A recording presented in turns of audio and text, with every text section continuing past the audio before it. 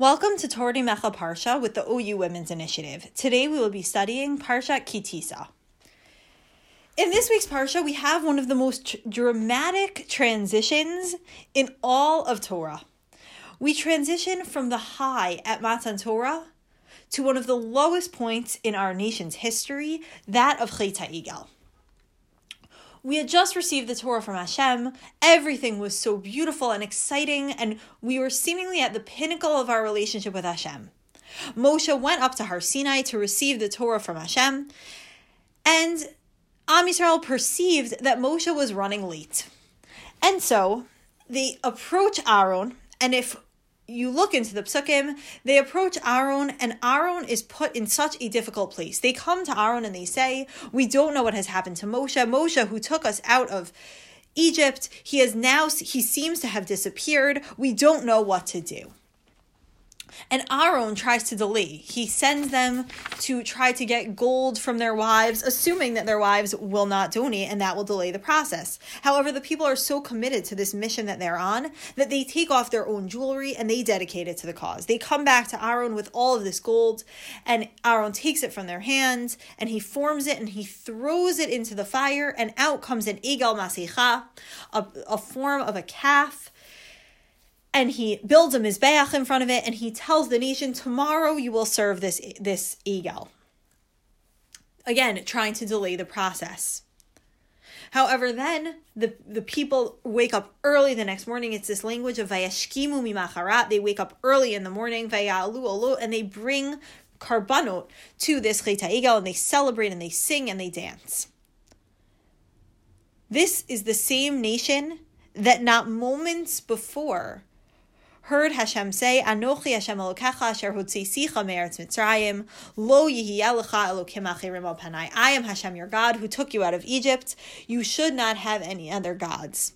They had just heard these words straight from Hashem. And now here they are serving this golden calf. So what happens then? Moshe, who had been up on Har Sinai, comes down carrying the luchot, the two tablets that the Psukim describe, that they were engraved on both sides. They were legible, clearly a miracle, a true gift from God that he is presenting to Am Yisrael, a symbol of the covenant between Am Yisrael and Hashem, between the Jewish people and their creator. And Moshe comes down carrying these luchot, and he sees what's happening in the camp. He sees that they are dancing and serving this Egel, this golden calf, and he throws down the luchot and they shatter. And that is the end of the first luchot. Moshe then approaches the Egel, he approaches the calf, he grinds it up, he sprinkles it over water, and he gives it to Am Yisrael to drink. He then stands in the camp and he says, Mi la Hashem elai, anyone who is to Hashem, please come to me. And all of Shevet Levi comes to him, and he sends Shevet Levi out on a mission to kill off anyone who had participated in Chet HaEgel. And that is how we wrap up this story, is that over 3,000 people die that day from Am Yisrael because of this terrible sin that they performed at Har Sinai. How could this be? How could it be that they came off the tail of Matan Torah, of receiving the Torah from Hashem, and they went straight into serving this idol, this Chet HaEgel? However, the question is compounded by the fact that in the text, we don't actually go from one to the next. What we do is we pause, as we discussed in Parshiot Teruma and Tetzaveh, and we receive the instructions for building the Mishkan. So we have Parshat Yitro, we receive the Torah. Mishpatim, we receive some laws. Teruma Tetzaveh, we receive the instructions to build the Mishkan. Ki Tisa, we have Chet HaEgel, and then we continue on in Vayakel and Pekudei in actually building the Mishkan. So the question can be asked, which is twofold. How could we possibly go from receiving the Torah at Matan Torah to serving the Egel at Chet HaEgel? How can one come right after the other?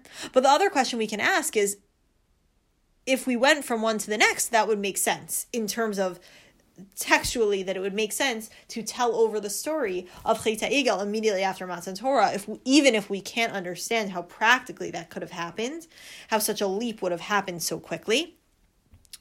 But then on a textual level, we say we don't actually go from one to the next. We receive the instructions to build a Mishkan in the middle.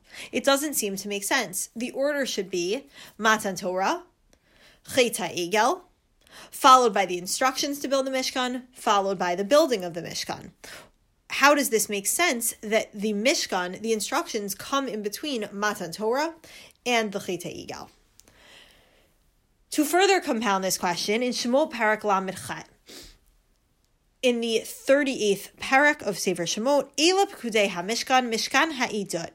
This is the building of the Mishkan, which is called Mishkan HaIdut, the Mishkan of Testimony, Asher Pukad Al Pi Moshe Avodat HaLeviim Biyad Itamar ben Aaron HaKohen, that was created by the Leviim by the word of Moshe. And Rashi comments here and says, what is Mishkan HaIdut? What is it a testimony to? Idut liYisrael sheviter lahem HaKadosh Baruch Hu al ma'aseh ha'igel. It is a testimony to Bnei Yisrael that Hashem forgave them for what happened at Chet HaEgel. Shaharei hishrash shchinato beinehem. That behold, he has rested his shchina among them. But now we ask Rashi and we say, you're telling us that the Mishkan was testimony that Hashem forgave them for Chet HaEgel. But in the text, we receive the instructions to build the Mishkan before we ever hear the story of Chet HaEgel. So how could this possibly be? That it is a sign that Hashem forgave them if they did not yet receive the instructions until after, if they had already received the instructions before Chet HaEgel happened. And I believe that we can gain two insights and answers to these questions based on a famous machloket between the Ramban and Rashi. The Ramban and Rashi are discussing whether or not there is order in the Torah, whether or not what we receive in the Torah happened in chronological order, or whether they are placed in a specific order for the purpose of giving us more meaning to each of the stories. So the Ramban tells us, Vayikahel Moshe kol adat b'nei Yisrael, yechlol kol adat b'nei Yisrael, ha'anashim v'nashim. The Ramban is commenting on the pasuk Vayikahel Moshe, that Moshe gathered. And it says kol adat b'nei Yisrael. He said this includes men and women. Ki kulam hitnadvu b'melachat hamishkan, because everyone was involved in the malacha of building the Mishkan. V'hinei Moshe achar shetziva la'Aaron v'hanesiim v'chol b'nei Yisrael v'hanashim asher diber Hashem ito b'har Sinai acharei shivur haluchot v'natan al panav mitzvah chazar v'tziva v'hilu alav kol ha'ida anashim v'nashim. The Ramban says it happens in order. What happens? Hashem gave us the Torah.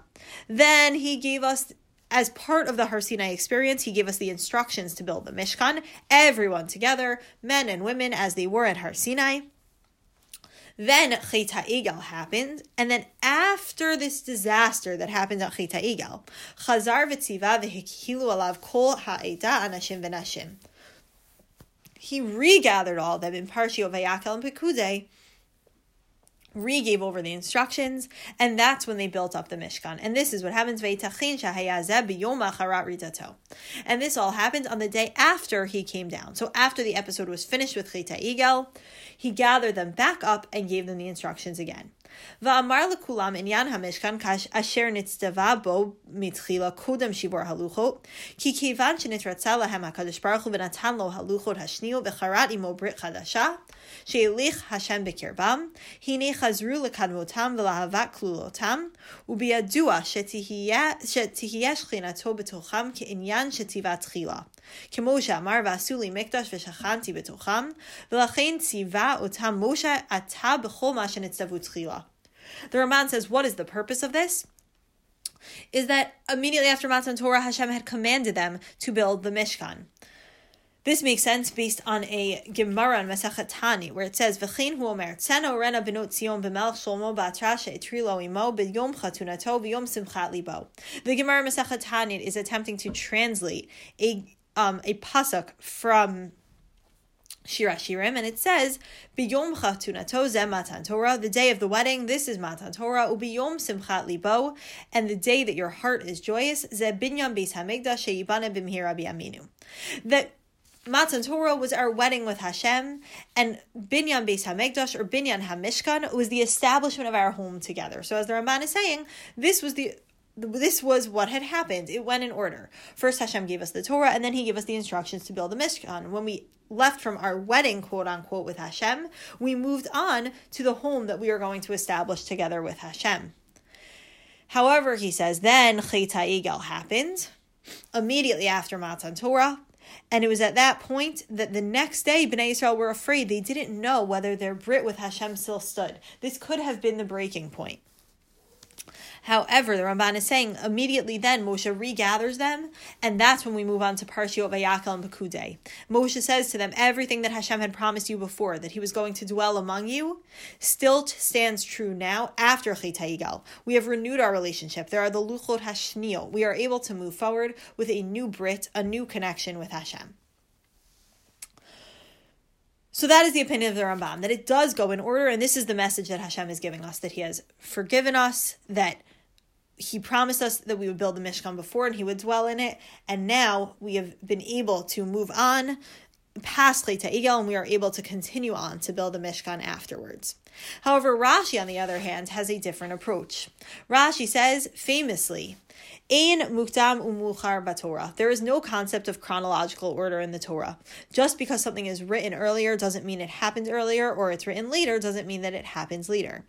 Ma'aseh ha'egel kodem litzivoy melechas hamishkan yamim rabim haya. In a literal sense, the Ma'aseh ha'egel, the sin of the golden calf, happened before the commandment to build the Mishkan. On the 17th of Tammuz, the Luchot were broken. On Yom Kippur was when Hashem forgave Am Yisrael, and then the very next day they began collecting for the building of the Mishkan, and then on the 1st of Nisan was when it was dedicated. The Chizkuni adds to this point and says, what does this mean? Ein mukdam umochar b'Torah. Hashem gave over to Moshe everything that happened in the Torah, piece by piece. He told him one story and Moshe wrote it down, and he told him another story and Moshe wrote it down. And at the end of Moshe's life was when Hashem told Moshe how to compile the Torah based on what would have the greatest impact, which stories should be connected to each other in order to enhance the lessons that we can learn from the connections between different stories. So the question that we can ask is, if Rashi is telling us that in mukdam umuchar b'Torah, that it's not chronological order, then what we want to try to understand is then what is the significance between these two stories being juxtaposed to one another? And the answer that I want to give is based on the Rambam. The Rambam says, we learn